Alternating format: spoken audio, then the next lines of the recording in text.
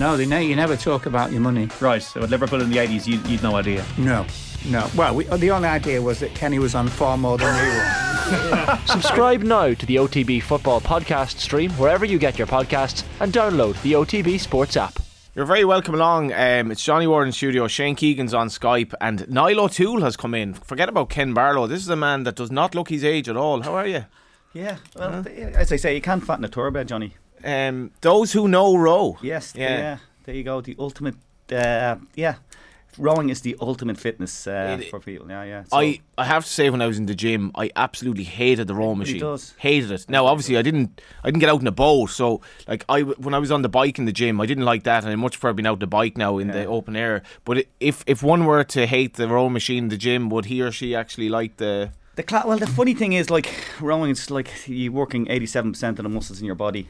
So wow. Yeah, so it's you're also working power and endurance at the same time. So it's that kind of the whole thing, you know. The whole thing. It's a bit technical. Once you get the technique down, it is a brilliant workout, and it's very time effective. So people who are really kind of maybe lazy and I've only got 20 minutes or half an hour, jump on the rower, you get the full workout. Yeah, it's great. We do well. The business is going about 3 years now, Johnny, and you're straight away. You're plugging your business. Yeah, well, there you go. Where did you see that? Excuse me. Where's the camera? Where's the camera? Shane Keegan will be plugging his plug it there away, Shane. Your coaching business. Johnny, when you say when I was in the gym, is that to lead us to believe you are no longer an attendee of the gym? Is it? That is correct, Shane. That is correct. COVID happened. Have you ever been in a gym, Johnny? There's actually a fantastic gym near. I know. Near me in Herberton. The gym is interesting because some people get to love it. I wouldn't say I ever loved it, but I did enjoy the sense of kind of leaving it.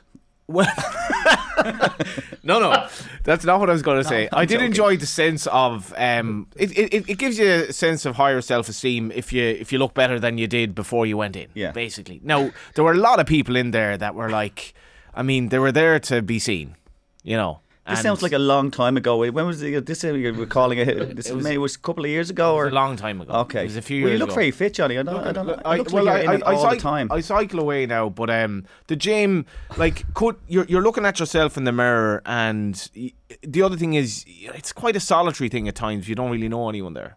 You know? Yeah, it is. And gyms nowadays, they can be kind of just for that Instagram generation. You see a lot of people taking pictures and stuff like that. So, yeah, gyms can be very intimidating for some people. Yeah. So, yeah. What is your business now? So it's an indoor rowing class, like spin, but much indoor rowing class. Yeah, that's literally my idea of Guantanamo Bay. Well, yeah. No, it's we have people now. We have people. Like 76 have just got their knees replaced, and we have kind of jocks, so we've got a big range of people. So it's very inclusive, and it's pretty short workout. Again, full body workout. It's like spin, but a level above spin, really. I'm actually tempted to do it. You have a free invite. Brilliant, Shane. That's Shane, you as well. Although you again. No. I just want to know how Johnny gets on now. You let me know how Johnny. I'll take some bid. I'll take some bid. Honestly, God, I wasn't that bad in the gym in general. The rowing machine, I was pathetically bad at. I was so bad. But like, if you're saying all these muscles and whatever, yeah, give it a go. Your Instagram account is Crew Class Dublin, by the way. Instagram account. Enough. Yeah. Okay. Stop. Okay. Enough. Shane, we're going to have to talk about hurling at some point, unfortunately. So do stay with us over the next hour and a bit. We're going to chat about what happened in Croke Park. Cats have the last laugh. That's a fairly self-explanatory headline. Cat laughs, and they're three very happy Kilkenny players.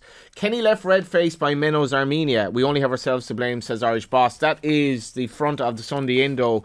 The back is Eamon Sweeney about Lester Piggott, which we will talk about, the death of the great Lester Piggott during the week. We don't have that many papers to show you, what with the Sunday paper lineup in Ireland generally being quite small, but this is the Times, the upper hand, which is definitely what they had. That's a play on the handshake. Kilkenny and Cody prevail over Sheffrin's Galway in a war of wills, which is kind of what it was. Kenny, we will stick to new style despite loss. And then the back page, we have David Walsh saying that Ronan O'Gara could sort out the Northern Ireland protocol. I'm not sure he's all that bothered about that, but David Walsh talks about the idea of Saudi cash, and you will have heard Adrian Barry on Friday morning here talking about Graham McDougall and his Poor Graham had to look after his family to take all that money from Saudi Arabia.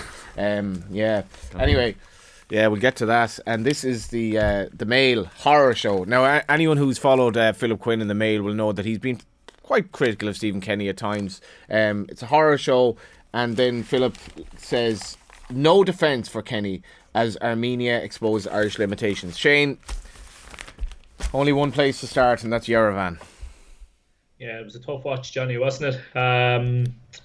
Yeah, look, I'll be honest with you, there would have been alarm bells for me heading into this game. It wasn't one that I was overly looking forward to or overly confident that they would do well in, due to a combination of factors, I suppose. One, the heat, like yourself, you'd be talking to a few kind of journos who kind of think, who are out there and experience those kind of things. Us as people who are just watching on TV, it's not something that comes to mind to us very, very quickly. But a couple of them had said to me during the week, this is going to be really, really warm. This is going to be very, very, very warm. That was certainly a factor. The whole end of season thing and lads kind of coming to the end of a long, grueling season and how where the heads and the bodies were was a little bit of an alarm bell for me as well. And then Armenia's style of play and the fact that we have historically not been very good, not just under Stephen Kenny, for as long as I can remember. We're not very good, really, are we? Again, playing against teams that drop deep and want to play on the counter-attack against us. You combine all of those things together, and the other thing I throw in, Johnny, is, and I know I sound like I'm immediately making excuses, and we'll go through the pieces and that, but they're not as Armenia are not genuinely Armenia are not as bad as I think we were making out. They're really not as bad as I think we were making out. I think people heard the recent Norway scoreline and went 9-0. Oh, lovely walk in the park here. We're gonna bang in goals. But I mean, they topped their last Nations League group: Estonia, Georgia, North Macedonia, teams that we wouldn't exactly, find it to be a walk in the park against, if we're quite honest about it. And they started their World Cup qualifying campaign brilliantly. Like, after 3 games of their World Cup qualifying campaign, they were top of a group that included Germany. Can I just thank you for that, Shane, to provide a little bit of context, to the extent that if we do have a headline to suggest horror show, it was a horror show in the sense we lost 1-0 to a team that aren't that bad in horrific heat. They'd basically one shot on goal nearly in the whole game on target. We lost 1-0. The players were struggling at the end of a long season. Is it a horror show, Shane, or is it a game that actually was more of a banana skin than people thought it would be? Yeah, I think it was. And look, I am getting the excuses in early, and I'm giving the I suppose the side to try and soften some of the criticism first before potentially Archer has just called me an apologist, there. Can I just throw that in? I'm not an apologist. I don't think it was a horror show. Sorry, Shane. Yeah, look, as I say, I never thought it was going to be a walk in the park. I mean, you've said they've had one shot. Again, people will say opinion, and again, some people will call XG opinion as well, but it's not. It is actually based on a model that has followed hundreds of thousands of games, and that's how they set it up. And I mean, the XG in this game was 1.2 for Ireland and 0.56 for Armenia. So that again certainly suggests that it's not a game that, in normal circumstances, you usually find yourself losing. And then, all that aside, we weren't great, were we? No. We really... No. After all of that, I was going to have to do the whole... Yeah. Niall, what was the reaction like in the papers? Well, I think it was... I saw the game. It wasn't a great game. Clearly wasn't a great game, and we're just not at the races, and it's just, I don't know where we go from there, but it just wasn't a great game. I was actually at the Leinster game yesterday, so I didn't see a hell of a lot, but again, yeah, I think we're well behind the 8 ball in terms of soccer. Yeah, that's right. What about the paper's reaction, Shane? Yeah, you've kind of touched on it there already. Mm-hmm. I think there's a couple of kind of different. I think Dan McDonnell comes at it. He absolutely isn't an apologist for Stephen. He does say that this was a poor performance, a very, very poor performance, and one where we can have very few excuses. And he goes through it quite well. He makes a very good point about the second water break and how the Irish players were kind of sprinting across to try and get some water on board during the second water break, whereas the Armenians didn't even really need water at all. And I do think that fed into it to a certain extent. So Dan is reasonably measured on it while saying it was a poor performance and unacceptable. Whereas, as you say, Philip Quinn and give me his first name, Johnny Rowan in the Paul Mail. Rowan, yeah. Paul Rowan, they go in a lot harder. They go in an awful lot harder. And yeah, look, I think I'll just try and find the Philip Quinn line here. I don't think Philip was actually at the game, and I stand corrected if he weren't. And I think, Shane, that it is important. I remember being at Dundalk and Carabeg, and Patrick McElhenney talked to me after the game about how he was suffocated by the heat. He didn't have a particularly good game. But this is relevant, because when you've journalists tweeting how hot it is, sitting in their arses in front of a laptop, and you've lads trying to run for 11 kilometres in 2 hours, it is important. Yep, 100%. And look, you know, as you say, you've kind of flagged it even before I flagged it, that there is maybe a little tete-a-tete maybe between Philip and Stephen, and not just Philip, a few of the journalists. You know, there would be, I suppose, you could draw a line down the middle and put some to the left and some to the right in terms of who has generally, whether results have been good or bad, who has generally tended to try and find the negative slant and who has generally tended to try and find the positive one. Philip Quinn, it's just in his second paragraph here, says, for manager Stephen Kenny, his pre-match dig at those who went for him and his players over their Nations League's failings in 2020 came back to bite him. If only he'd kept stum. Now, he's all but saying there that was me. You know, Stephen Kenny was coming after me with those comments, and look what happened to Stephen. Yeah, you know, I should point out as well, when I'm saying journalists sitting on their arse, I mean the journalists who were actually at the game. If they're giving out about the heat sitting on their arse, it's hot. I don't mean if Philip weren't at the game. That's not what I'm trying to say there. But Philip has obviously, in fairness to him, he's been calling out Stephen Kenny a little bit when other journalists maybe have been a little bit softer on it. I think that's fair to say. And perhaps he feels, you know, performances like this do warrant a question, Shane.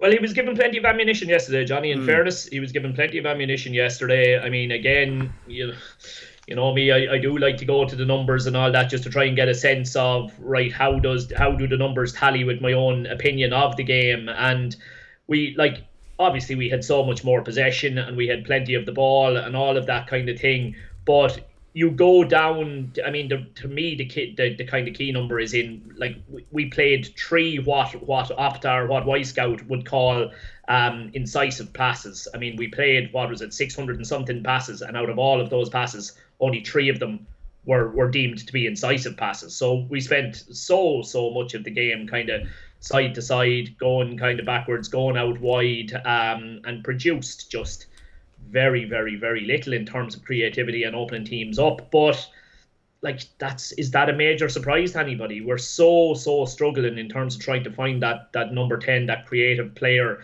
Obviously since Wales, and we probably didn't even get massive use out of Wales when we did have him. So I don't know what the solution is as to how we do better against teams like this. I don't know, Johnny. Like, how do we do better against teams? Just looking at it here, just to give the 3, Enda Stevens, Ogbene, Callum Robinson. They were the only 3 players. They each completed 1 key pass apiece. Key pass being a pass that creates a half decent goal scoring chance. And that was it. Like that's that's not good enough. I think as well, in terms of if we're playing 2 wing backs like Enda Stevens and Seamus Coleman, who, especially Coleman, his pace is just gone. I mean, so if you're playing a defensive team with 2 wing backs who are not quick, arguably Ogbene playing wing back last night would have been a better option, and maybe play Robinson with Obafemi and Parrott up front. But this is after the fact. I'm actually with you 100% on that, and at the same time I do understand where Stephen's going. You know, do you want to put round pegs and square holes just for one? But Seamus is gone as an attacking force. I mean, he did. There was one moment in the first half where he did it. There was a fairly straightforward ball played to him, and he was rapidly outsped by whoever he was, the left back. And I was like, well, there you go. I mean, what I'm referring to is the redeployment of Ogbene. You know, Stephen might have been thinking, well, hold on now, what's the point in sticking him in there for one game when, or you know, 1 or 2 games when really I see him as a 9 or a 10 for us. In terms of putting the best team on the field to win this actual game, knowing how they were going to set up, yeah, I would have absolutely went to Ogbene at right wing back. 100% I would have went to Ogbene at right wing back. What else have we got, Niall? bring Well, you just in. on the football. I mean, we like. I mean, I competed at a number of Olympics that were extremely hot. I meant to ask you that. Sorry, yes.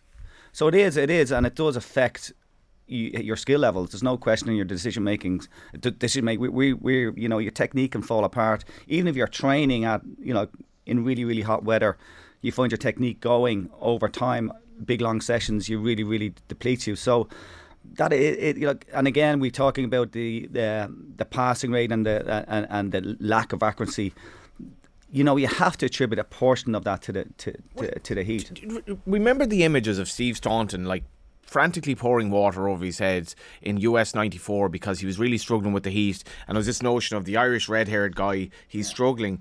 If you're watching that game like I did on TV last night, you don't really know how difficult it is to play in that heat. Well, once your core temperature reaches gets jacked, it's very very hard to bring it down. No matter how much water you throw on yourself, or drink, that takes a while to come down, and it does affect your ability to perform skills. It's just that's the way it is. The only way is to acclimatise to it and spend some time in it.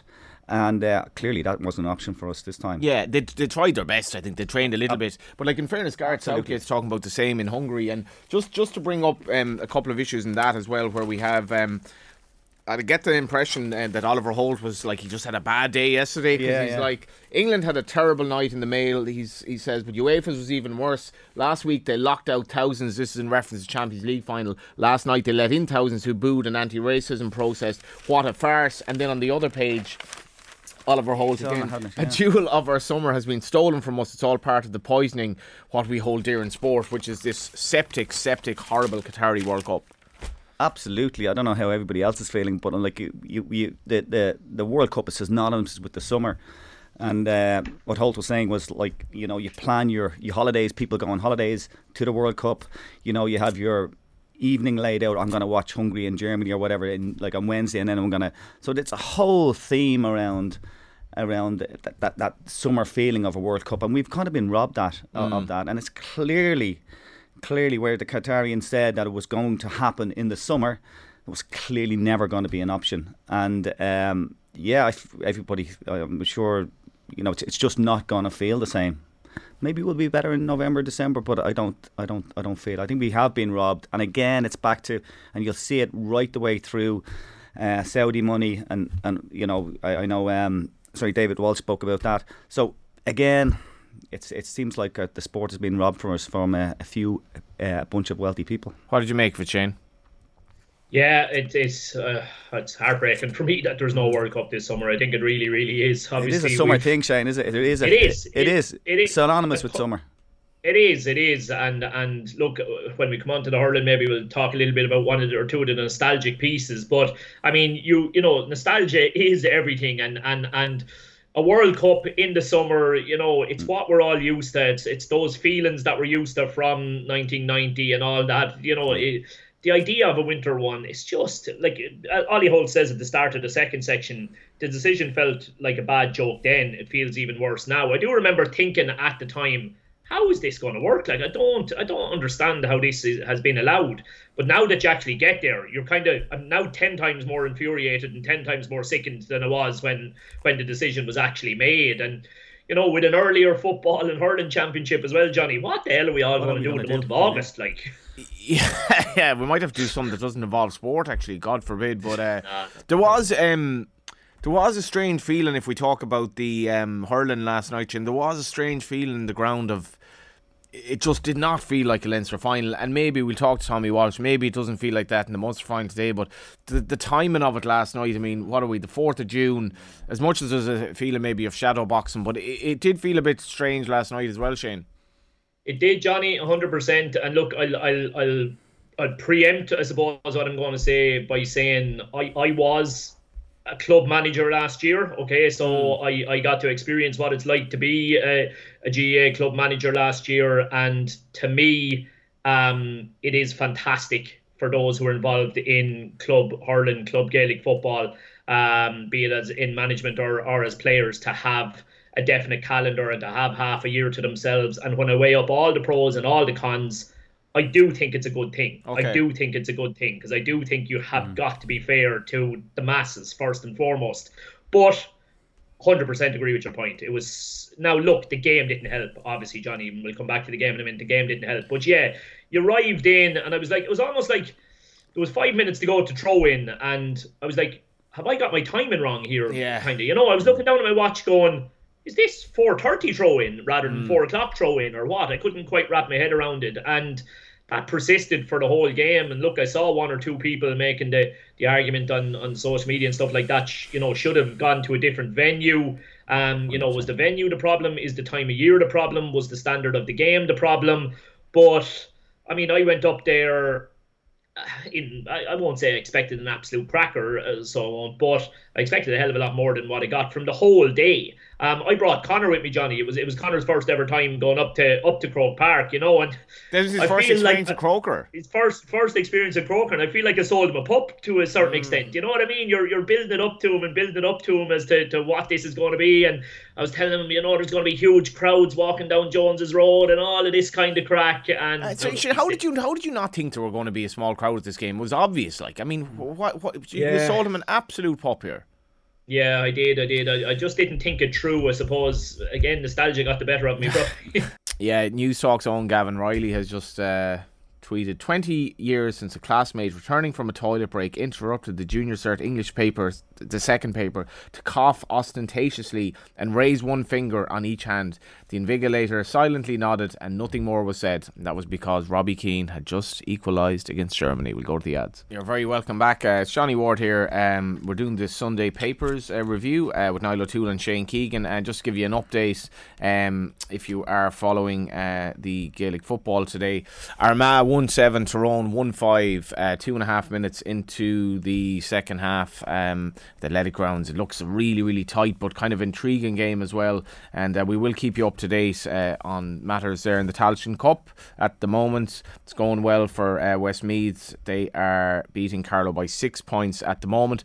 But let's revert back to the hurling last night, and it was weird, Niall. Everyone was there, like, nobody left early, even though the game was over, because they want to see what's happened with this famous handshake.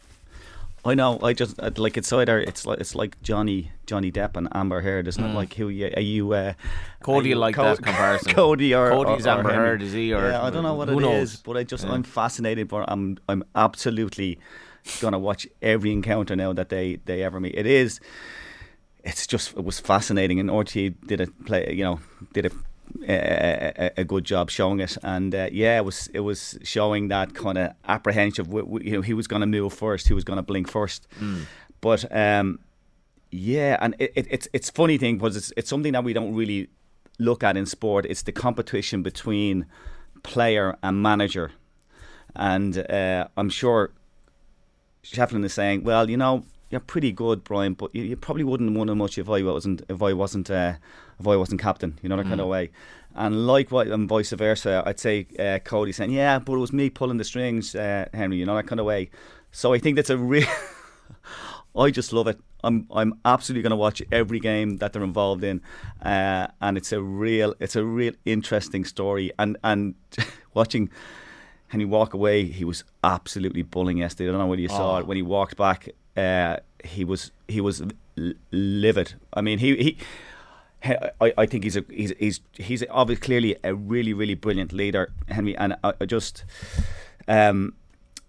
but he was seething, and he is. It's impossible for him not to show his emotions, Henry, as well. And you could see that he was seething, and it is going to be that play between who was the most dominant. And we're looking back into history now. Who was the most dominant person within that big, successful period when Henry was playing? And I guess this is that fight between which was the most influential. Was it the captain or what was it? Well, this is it. Kind of way. And I think that's interesting. I love it. I absolutely love it.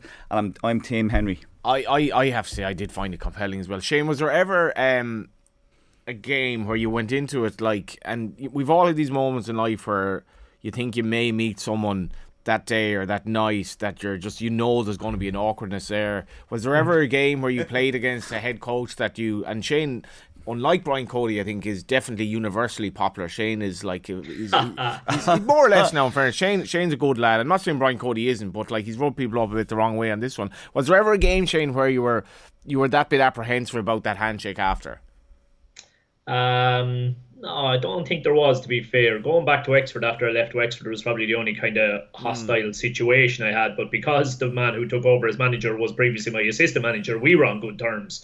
It was more so what would the people around watching the incident, how would they react? But there are people, Johnny, and we will kind of touch on the match maybe for a minute or two when we get to, after we have a chat about this. But there are people out there, I'm completely with Niall on this, there are people out there who believe that this is, been trumped up by the media and is a complete and utter non-story and shouldn't be talked about and is it been invented by all of us who are looking for something to talk about. Like, that is absolute bull. This is a compelling situation, and it has been trumped up by one man and one man only, and that's Brian Cody, because of his absolute classless behaviour in both situations. Here we go. Arthur O'D will like this because it's classless behaviour. Johnny, it's like this. The man is the greatest hurling manager we have ever seen, or I am highly, highly unlikely to ever see another one before I pass away. So I'm not. But you have to remove that from what's happened over the two games. The reason it became a story in the first place, the initial handshake was normal on Henry's behalf, if somewhat slightly cold, but had that handshake broke when it was supposed to break, we would not have a story. The only reason we have a story is because Brian held his hand, kept his hand, practically dragged him back towards him, made a big deal out of it. Brian then had an opportunity to make the story go away yesterday by going down and shaking the man's hand and saying, well played, hard luck at the final whistle. And he has inflated the story again by not doing that. And I have, where I can, I suppose, try and align with my own experiences, is my own experiences have taught me, Johnny, that 99% of the time, it is the winning manager who takes the first couple of steps towards the losing manager. It's just how it works. Like, you're the one in a position of strength. Go and use that in the right way and say hard luck to the opposition manager. So I'm not buying at those that are saying, well, Henry didn't move towards him either. Like, Michael Burney tweeted the sideline footage there in the last hour or two. I don't know if you saw it, as the final whistle went. And yes, Henry stands, but I think Brian goes in, and I think it's Martin Comfrey embraces first. But then he not only does he not walk in Henry's direction, he walks in the complete opposite direction. And I think all he had to do was take 2 steps in Henry's direction, and I think you would have seen Henry absolutely then come to meet him. And instead he didn't, and we're all left. I'm the same as you. I'm sitting in the stand and I'm going, mother of God, Brian, will you go to him? Will you go to him? And you're watching, and he didn't, and he didn't, and he didn't. And then, as we all saw, it was Henry who decided, right, under whatever sort of, I'm going to be the bigger man here. I don't know what his thought process was. I felt sorry for Henry and the whole thing, because he hasn't really done anything to stoke this up or to inflame this situation. And he shook the hand. I don't know why he was shaking the head away from it. Like everybody, to be honest, I would love to know what the verbal exchange was. It might have been nothing. It might have been absolutely nothing. Maybe Henry came away from the incident, Johnny, shaking his head because they had lost the game. Or I'd say he might have slightly felt aggrieved by the referee's performance, and maybe that's why he was shaking his head. Or maybe he was shaking his head because Brian said something, or maybe he was shaking his head because he felt, why have I had to be the one to walk to him and shake his hand? It is like compelling. As a photographer last night, you want that money shot, and that's why there was all this hysteria after the game. And we have fortunately the photographer isn't named here in the Times article, but it is a compelling photograph. You can clearly see Cody's Shefflin's left hand is clenching Cody in almost something of a show of strength in defiance of the fact that they've lost the game. And Cody, the look on him there, Niall, I mean, it's just Brian Cody. He is just absolutely deadpan. He's not deadpan. Not a smile, not cracking a smile or anything like that. And I think, as a winning manager, you're almost there. This sounds terrible. It's probably the wrong word, but almost to console the other manager or show some solace that I've been there before and I know what it's like. And I think Niall. Yeah. And Niall, I also don't believe this kind of narrative crack, the similar that he only is the manager that he is because of that ruthlessness. Like, they're two separate things. I can get it when people said it about Roy Keane, Roy Keane wouldn't have been the player he was if he hadn't got that edge to him and if he wasn't the kind of personality he was. I can understand that because it actually physically affects his performance on the pitch. Brian Cody, I don't see how behaving in the manner he has done towards Henry Shefflin in the last couple of weeks has any correlation with the fact that he's one of the greatest managers of all time. He can be he is one of the greatest managers of all time and could still have conducted himself in a suitable manner towards Henry on the last two occasions. Being an aggressive player or being a kind of a key marquee player on the pitch is completely different from being a coach. They're not the same. And as a manager, it's not in a lot of cases. It's not what you say. It's how you make the player feel, and you need to be that leader that be able that maybe kick up the ass, but also put your arm around them as well. And that does not play true, and again, it's not. That's not the behaviour. That's not the attitude that has made Brian Cody so successful. It's just not. And I don't know what's going on with him, but I'd say it's that kind of maybe the fact that Henry was such a big influence over that team that was winning all those All Irelands. That maybe I don't know. It's really difficult. It's really difficult to get my head around. But I think Cody's really letting himself down, and I'm sorry, it's just not acceptable. I don't think. Look, I'd be fairly confident in saying that his issue here is that he just doesn't. I'd say Brian firmly believes that fellas shouldn't be managing outside their own county. Maybe that's it. Maybe he feels that he's betrayed the county or something like that. I don't know.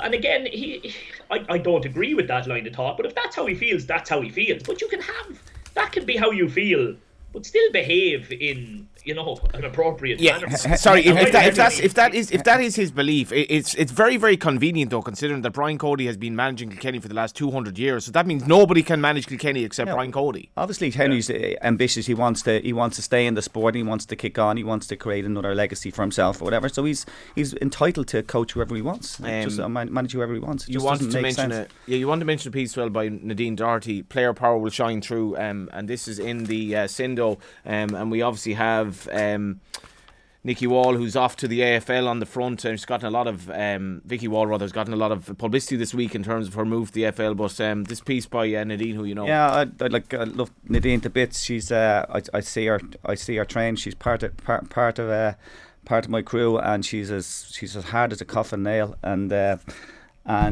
she writes a piece, a really, really brilliant piece about how individuals need to stand up within that team, in that team environment. It's a great piece. It's about again, you can have, all due respect, Shane, you can have all the best managers in the world, but without these key marquee players stepping up at these unique special times to really, really grab a game by the cojones. It's a great piece. It's great to see that there's so much more writing about women's sport coming through. Hopefully that doesn't sound passionate. It's not meant to be, but it's great to see more and more articles. And it's a great piece, worth to read. And no, Shane, we did the papers on Off the Ball Aim the other morning, and Vicky Wall's decision, we'll say, she's going to go or whatever, but it was the back page of one of the tabloids was Vicky Wall has broken her silence about yada yada yada, and I was like, how far female sport has come in this country. That was the line to start the article, that there was no coverage of this stuff like a few years ago. There was nothing, now it's like, and if you see, all the metrics are very good as well, people are interested, and for in terms of where female sport is, in terms of how much in its infancy it is, and how empowering that Meath win was last year, I think it's great. Yeah, and look, regardless of whether it's a female journalist writing the piece or the fact that it's about a female sport, this is just a very interesting piece to read. So it is. I thought it was very good. I don't know if Nadine in the way Niall does, but there's a bit at the beginning and a bit at the end. She says, I place a high value on coaches and managers, but in my own experience on the pitch and on the sideline, the most influential factor of the success of the team is its players. It is all about the personnel available to the manager. So Niall has just touched on that. But then when you come to the end, she rolls back a bit. She brilliantly bookends it by saying the greatest players aren't always the most skillful or athletic, but they are the ones born with an inherent competitive instinct that they use to positively influence their teammates in order to gain success. I think that's Henry now, Shefflin. That is a manager's dream, leader within a dressing room. Absolutely no doubt whatsoever. Somebody who not only is a leader, but just has that ability to influence those around them and drive those around them on to more. So yeah, look, it's a very very good those piece. people are very good both on the pitch, really getting stuck in, but are also very, very good at language. They know how to inspire people with language, and it could be a couple of words here, there, and everywhere, or they're extremely good at motivating people, and it's all about and Johnny, that. Absolutely, and Johnny, I know you were being a little bit flipped there when you say it sounds like Henry Shefflin, but for everything I've just said there about Brian Cody, like, we do need to come back to the fact that Kilkenny deservedly won the game yesterday.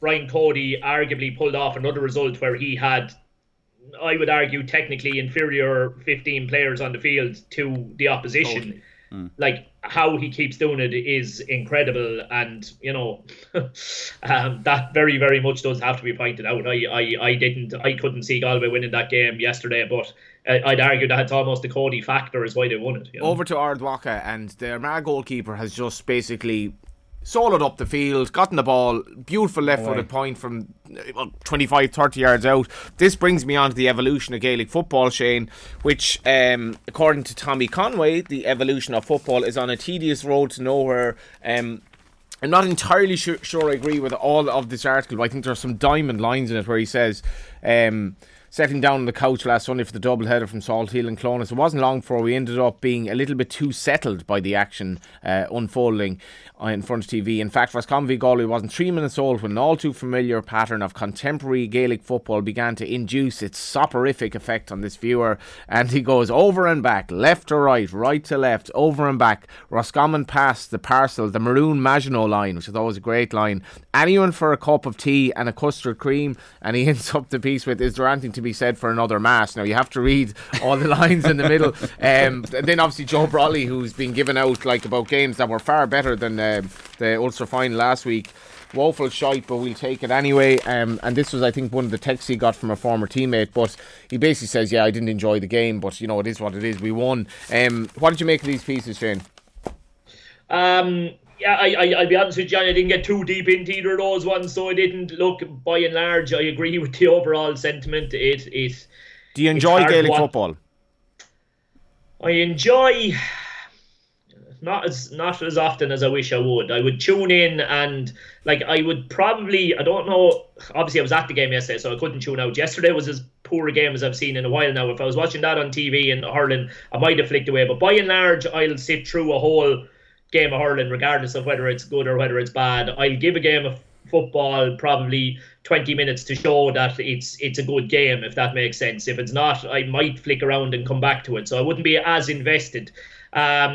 He does make sorry Shane, he does make a good point as well, Niall, Tommy Conlon, in the piece about the atmosphere. Now the atmosphere in a game is vital to me. God knows I was at enough games behind closed doors, and the atmosphere at Gaelic football games, this is probably an exception today as Armagh go 112 to 116 up. The atmosphere when the ball is just going across the pitch, it's just like it's like the chat outside of Mass, like it's dead. And it's like it's a valid point he makes. Yeah, people want to see, they want to see people getting stuck into each other. It becomes overly tactical, and people just switch off, that kind of way. And you've been in games before, and you just do switch off. If it becomes over, people are trying to. It's like a chess game, that kind of way. It should be impact. There should be people just smashing into each other, And it's not good. Johnny, I'm now in a role as I think I'm now in a role where my full-time day job involves me coaching Gaelic football 50% of the week. I'm coaching hurling 50% of the week. I'm coaching Gaelic football 50% of the week. And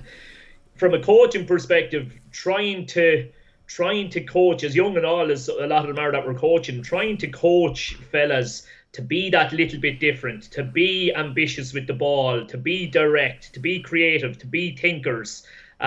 Is what I think we all need to be trying to do around the country at the moment to try and counteract the sterileness of a lot of what we're seeing. I mean, wouldn't be a million miles away from you there. I suppose Corofin as a club side at their absolute best, they're the ones to me that I would absolutely hold up as to what we should be trying to achieve. The stuff that the standard of football, the excitement, the level of football they produced. Obviously Dublin at inter-county level, but they have a really, really exceptional group of players. Corofin have done it with more, not to be insulting towards, but more mundane or more normal players. And they've done it with style, and you just love to see more and more coaches kind of really going out there and trying to get that skill set into kids as early as they possibly can, to try and keep the game as attractive as possible when they become fully formed adults and the inter-county stars that we're going to end up watching in another 10 or 15 years' time,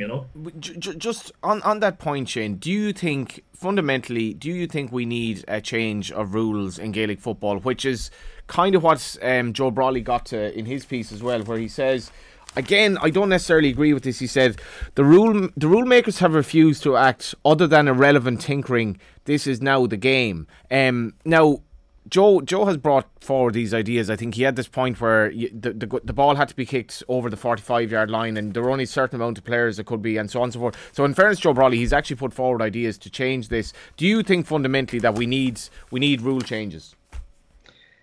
Yeah, I think it would be no harm to look at them. I think it would be no harm to tweak a couple of things here. I don't think they need to be absolutely wholesale, but if there are a couple of things that can be, as I say, tweaked, that can make the game a little bit more free-flowing and a little bit more attack-minded, then why not? Why not play around with one or two things in search of a formula that makes the game a little bit more attractive? It is struggling at the moment. I think the most football diehards would say, well, look, the boys on the Sunday Game are slating their own sport at the moment. So everybody is kind of saying something probably needs to happen at the moment. But I do think it comes back more to the coaching and how we go about coaching our young footballers than to rules.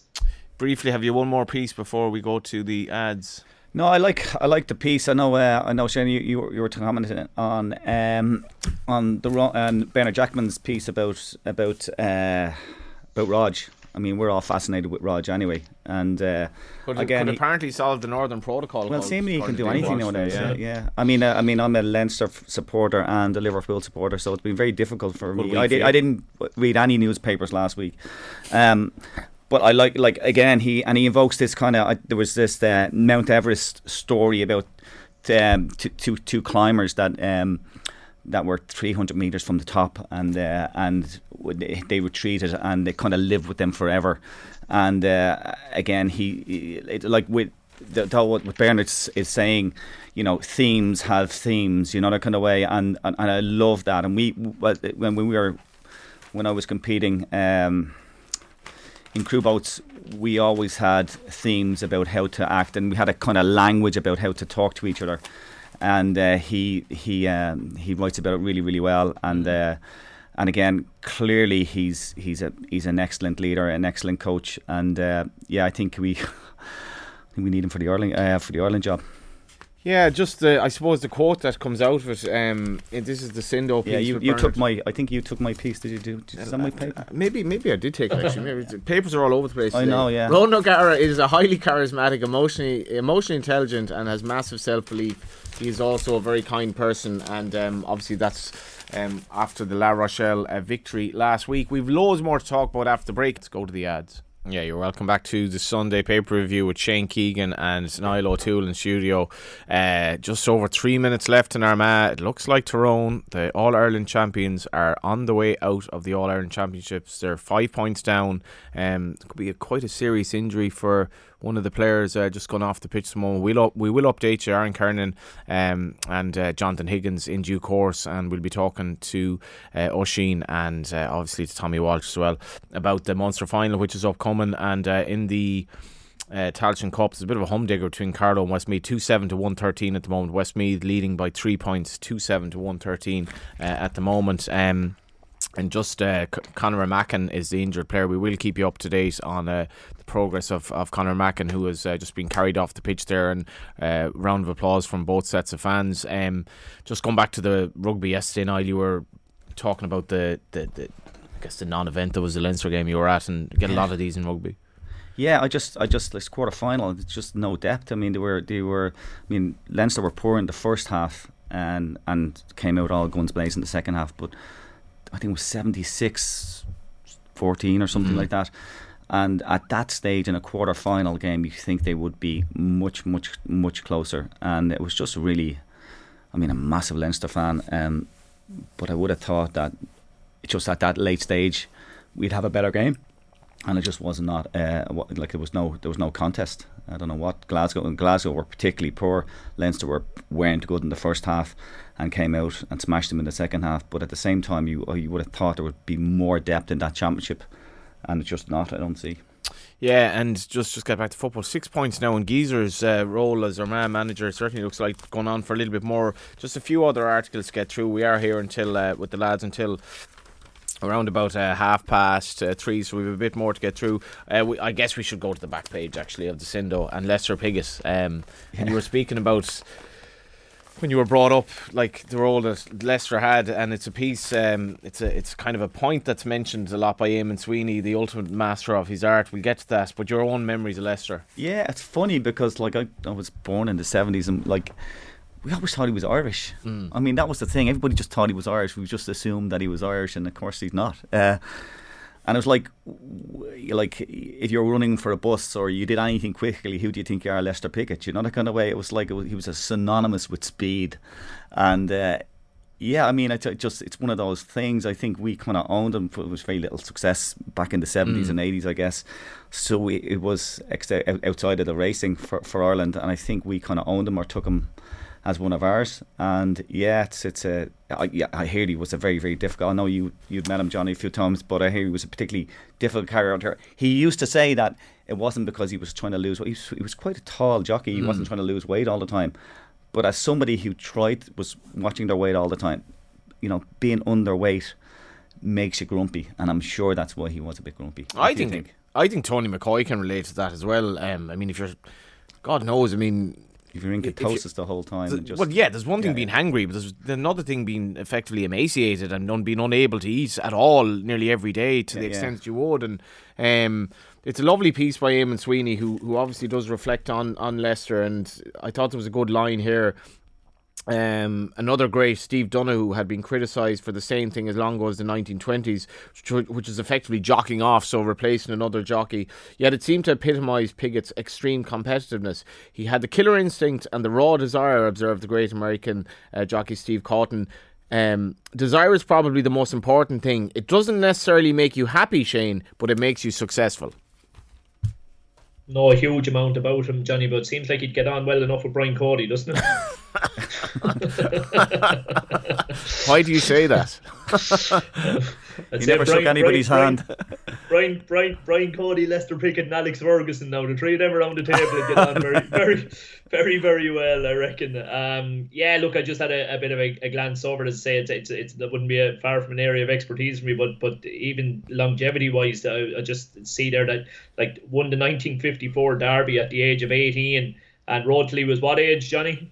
52. Well, he came back on Royal Academy when he was he 52 or 50? 52, yeah. He'd retired, and you know, in fairness, racing doesn't have many of these moments anymore. I think it's a sport that's I guess some people think it's dominated by the rich and so on, but you know, when you get moments like Leicester winning, he was 52. Already retired when he got out. The game seemed up. 2 years later, he returned. He was 54, yeah. O'Brien was 72, that's Vincent O'Brien, and nearing retirement, but wanted his old comrade to ride Royal Academy in the Breeders' Cup Mile in New York. And he ended up getting up on the line at the age of 54. But the mad thing about this, Niall, was and there are people around who will tell you that they were there. He went to the Curragh the previous weekend just to get his eye in. Yeah. He had 4 rides and they all won. They all won, yeah. Do you know, I mean, like, just incredible. And Leicester, I mean, I was at Bellewstown last year, Shane, when Frankie Dettori was there, and Like Frankie's an odd character in some respects because like he has this persona. Do you remember in Father Ted where the Eurovision episode where your man was totally different in front of the camera and you could barely decipher what he was saying? I'm not saying Frankie Dettori was like that, but when you talk to Frankie Dettori like off camera and off air, he's not a particularly warm person at all. I think he's just fed up of all the hype. But when the camera comes on, he's like that. And Frankie Dettori at Bellstown that day, everyone was just gravitating towards him, and I was like, I can see why you don't live a normal life anymore. Yeah. I think that is that. I mean, Lester, I don't think he cared. You know, he seemed to have this like, I don't care, you know, that kind of way. It's a bit of a Roy Keane kind of thing, you know, that kind of way about him. And he just didn't care. And he was but a phenomenal. Yeah, again, he growing up in the 70s and 80s, he was, for all in purpose, Irish, and we kind of, when there was nothing else happening, we kind of gravitated towards him and say he's one of ours, and we are a successful sporting nation, which clearly we weren't. So he gave us that little bit of hope to hang on to back in those grey days, I think. So but a phenomenal. And was it many years did he go away? Was he a couple of years in jail for tax or something? I think he did a year. Yeah, he did a year. I mean, Lester was very. He was supposed to be tight. He was definitely tight. I mean, I've told the story a few times, but like Willie Carson, he asked him for the lend of a tenner, and Willie Carson is like, "Oh, jeez, okay, I'll go on, sure, I'll give you the tenner." 2 weeks later, no sign of the tenner. He's like, "Lester, sir, what's like?" And he signed the tenner, and Lester's like, "I haven't even spent it yet."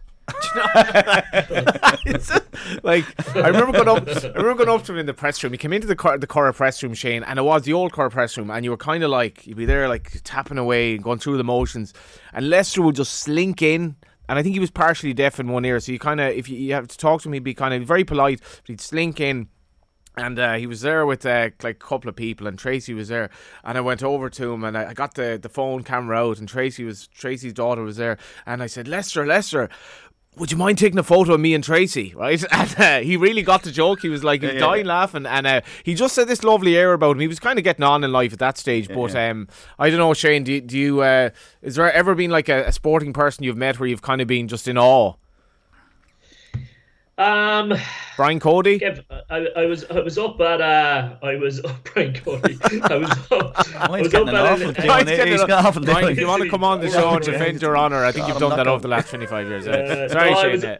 I was up at the League of Ireland do one of the season launches, I think, Johnny, and got into the lift to come down from it, and Paul McGrath had been the special guest at it, and as we were coming down in the lift, we just got chatting, and it became apparent that Paul was going to order a taxi he was heading out to Malahide. He was going to order a taxi to head out to Malahide. So needless to say, I jumped at that opportunity and offered Paul. I said, Jesus, don't get a taxi. Jump into the car. I've time in my hands, Paul. I'll drop you out.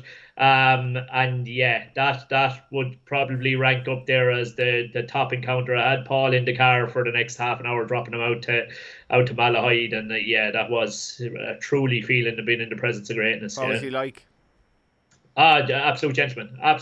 Yeah, couldn't have been sounder. Chatting away about this, that, and absolutely everything. There was lovely images of Roy Keane at, I think he was at a Cove Ramblers game there a few weeks ago on the same night. Paul McGrath was in Tala, and there were photos of Paul McGrath, and I was talking to a couple of people afterwards. Paul McGrath stayed around till 11:15, I think, signed autographs, and Stephen Bradley said afterwards, came into the dressing room afterwards to the Shamrock Rovers players, and just an absolute legend. And I think the thing with Paul McGrath was that because of his complex background, we even warmed to him more, because I think as the Irish, we ourselves felt downtrodden. I think he is that. Everybody kind of we knew what a phenomenal player he was for a start, and everybody knows his troubles have been well documented, and I think we just, everybody clearly loves him, and again, a very, very shy, very, very has struggled, I guess, with his shyness as well. He's very, very open about that. Obviously he had some addiction problems as well, so I think everybody loves him, and he's one of those kind of iconic iconic figures in sport, and I think everybody and it's very, very clear that he's a super, super kind person and a good person. It's very, very clear in everything he does. Nobody has ever said a bad word about Paul Gray. It just doesn't exist, you know. Yeah, what a footballer as well. And a couple of minutes to go in the game. It has been delayed due to injury. And if you're a Tyrone fan, you're worried. We'll get you an update soon on the full time whistle. Shane, any other articles take your eye today across the papers? Obviously, a lot of reflection on Armenia, debate about the future of football. Oliver Holt's pieces as well. You had spoken about, and The two for me, Johnny, I would probably the second in terms of ones I enjoyed the most was probably the Bernard Jackman piece that Niall has referred to. I also see that which one of the papers, one of them referred to, it was David Walsh actually, just referred back on the back page to the O'Gara piece in the Examiner on Friday. I mean, anybody who hasn't read the O'Gara piece in Friday's Examiner, go and find it online. It's probably, I think, near enough the best piece I've read all year from a sporting perspective. Talk about taking you inside the inner sanctum. If we had a coach in hurling and soccer, and if we had our top coach in hurling, soccer and Gaelic football and all these different sports writing pieces as brilliant and as open as O'Gara's was about the final win, we would all learn so much. We would be infinitely better as a country of coaches, I'll tell you that. So we would. He is just top class. But for me, without a doubt, the most enjoyable piece for me from today was Dennis Walsh sitting down with Shawnee McMahon and Gary Kirby. Obviously, Clare and Limerick head into a Munster final today, which I am hightailing it as soon as we finish here. And so what he did was there was a trilogy of games, two back-to-back Munster finals in the mid-90s, followed by a semi-final. And there were, the personnel within those games chopped and changed a little bit, but the one duel that remained constant throughout those three games was Shawnee McMahon centre back, Gary Kirby centre forward.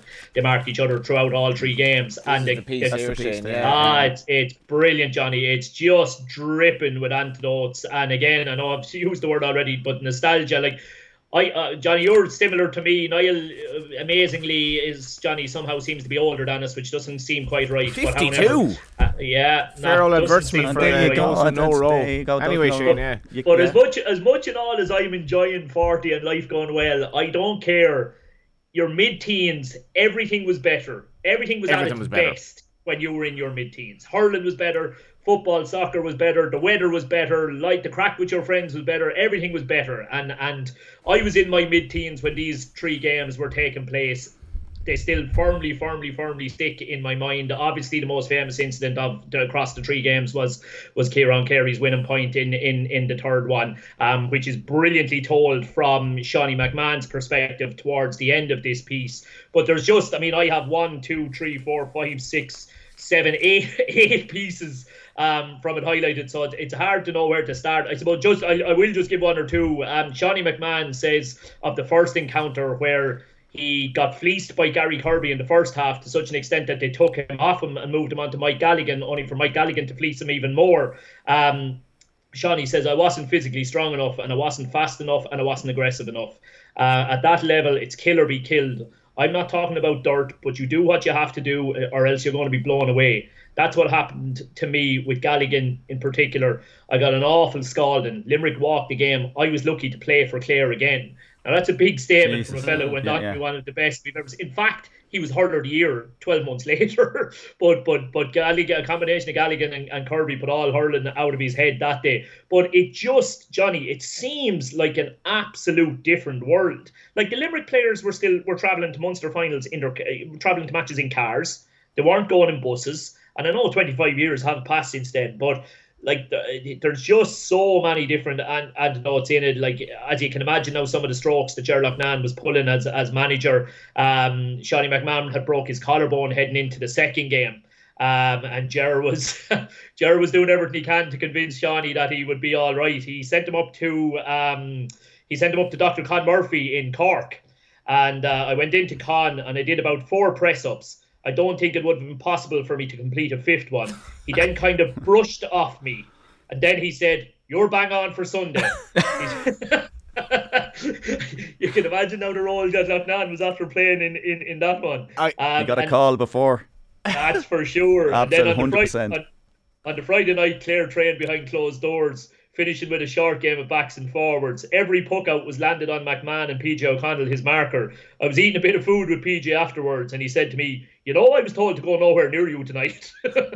See, the thing is, right, for the majority of its existence, sport has been a part-time pursuit where lads and lassies worked and then they played in the evening. And professionalism, if you look at, I would tell anyone who's any interest in sport to look at Where's Your Pride, the RTE documentary on Ireland's Triple Crown wins in the early 80s when the country was impoverished and these lads were basically part-time. And I remember there was in 1985 the Ireland-England game was called off because Lansdowne was snowed out, and Carr, I think he was a fullback from the north, he goes, we were devastated, but Mick Doyle, he put us through the toughest session I think in my whole time for Ireland. We went to Dohney and Nesbitt for the day, right? So this was a different era, and Brian Clough had the Nottingham Forest players before cup finals, they'd be going out the night before, and the time that Shane talks about, which was when we were 15, isn't that long ago. This is a completely different era, Shane. It doesn't exist. It's just mad. It is absolutely mad that it have gone that far. And yeah, look, it did, hurling. What we're going to see later today, and there's a couple of good pieces around how the game will go later today. Dignan talking about how will Limerick try and stop Tony Kelly, and today's game is going to be fascinating. What Limerick do with Tony Kelly, how they try and use Kyle Hayes. There's just fascinating stuff, right? But back then, it wasn't as tactical. It wasn't maybe as intriguing from that perspective. But it was better. I love tactics. There was character. I'm obsessed with tactics and all that. And yet, this was better. This was just raw, and it was better. Again, he says at one stage in it, talk about stating the obvious. He says of the I suppose the how they got the relationship between the two. Looking back on it, if truth be told, sure, we probably didn't like each other. I mean, talk about stating the obvious. They were absolutely hatcheting each other. Do you know, it's Shane touched on a point there, though. I think Niall, that nostalgia is something that corrupts your mind in some respects, because you have this false idea of the past that is actually wrong. And if I remember being at Croke Park when Galway beat Meath in 2001, and it was such a great day. Watched it back there a few years ago. Got my brother the DVD for Christmas. Just, football was so poor, and it was just, that was my memory of it. But when you were a kid and those endless possibilities of life when you were 15, I don't know what where were you at when you were 15? Funny, yeah. Well, I was rowing. Was my life. Probably looked great, yeah, did you? Well, I mean, if you look like that at 52. Yeah. I looked about 5 when I was 50. I was 50. No, but it is like that. I mean, I'm obsessed by rowing. Clearly, I was like a full-time rower, literally from the time I was 16, almost. But back to that nostalgia when it was the '88 Olympics in Seoul, and I still watch videos from that. And Seoul was like now people travel all over the world, but Seoul back then was exotic, the other side of the world. It was like the James Bond movie, that kind of way. And I still watch the videos, and the rowing is pretty crappy. In comparison to what people are doing now, and the lightweights are moving much faster than the heavyweights back then. None of these people, so I mean the sport has moved on, but it just looks, because it's back to that nostalgia piece. You can't help but tapping into how exciting that was watching the Olympic Games in 1988. And again, you had Ben Johnson and all that stuff, but it was just amazing to watch, and it was again the other side of the moon, really. Seoul, and I still watch those, even though the rowing is terrible. I still watch those because it gives me that sense of nostalgia. Did you read the piece? It's in the back page of the Times, and obviously it's. I have the Times today. Obviously, this issue's been mentioned a lot. I think Adrian Barry's take on the whole McDougall situation on Friday on OTBAM, I think more or less sums up where I'm at on this. But even though I applaud sports people, Shane, who take principled stances, I can't bring myself to condemn Johnson, Westwood and Garcia for taking the Saudi cash. You were involved at a time when Galway United could have been taken over by Saudi investors. I actually voted for that. Now, we were told it wasn't the Saudi government, but it's an interest in sports washing and all of this and what the golfers are doing. What do you make of it? I could be a hell of a lot more principled than I am, Johnny, about it all, to be honest with you. I could be a hell of a lot more principled than I am about it all. I suppose I would look at not quite success at any cost, but if we're specifically looking at the golfers, like, to me, there's a big difference between an opportunity to make money as opposed to an opportunity to be struggling for money. Yeah. Okay, to me, you have to take that opportunity to make the money, and maybe you have to, cut back in your principles a little bit, or maybe, soften them a little bit. But that's different than there's an opportunity to make loads and loads of money versus an opportunity to make loads and loads and loads and loads of money, if that makes sense, which is obviously the case here with the golfers. I don't know, do they need to jump on board here? No, clearly they don't. They don't. They're not on the breadline here. They're absolutely not on the breadline. And the same goes for racing. You do not need to send horses out to 20 million, ridiculously, wealthy Saudi Cup for $20 million or whatever it is, money that's basically come from the Saudi government. Let's not beat about the bush here. And sorry, Niall, you do not need to be a golfer that's being paid for by the Saudi regime. And like Graham McDougall saying, I did it to effectively, and I'm paraphrasing, I did it to feed my family. No, you didn't. No. You did it to enrich yourself further, thanks to a horrible regime. Yeah, it is a horrible regime, and it's the same with Saudi Arabia, China as well. It's the same thing. I mean, you'll see a lot of people, in uproar about loads of things. Like a lot of the, the American basketball players are in uproar about lots of different things, but they still take all the Chinese money again, and again the golfers all the Saudi money. Yeah, it's something that doesn't really sit well with me. I did my sport. We trained 35 hours a week for nothing. And it just doesn't sit well with me. There's a huge amount of hypocrisy about these, because a lot of these athletes, they virtue signalling all of the time. They're onto every social media cause that is out there, and they're hashtagging everything. And I don't think it really sits down. It's a huge amount of hypocrisy about how they act and how they, basically legitimize some of these regimes around the world. And it just does not sit well with me. Okay, take the money, but please don't virtue signal about other stuff. On social media, whatever those other causes are. So that's my Johnny, my thought. We actually have to wrap, Shane. But sorry, I will just to thank both of you for coming in, and we've had a great chat about this or that, and hopefully see you soon, Shane. Maybe at a hurling game. Great to see you as well. Niall, I'll take you up on that offer of a little bit of Rowan. I will indeed. We'll take some video and we I'm not sure about that. Let's go to the ads.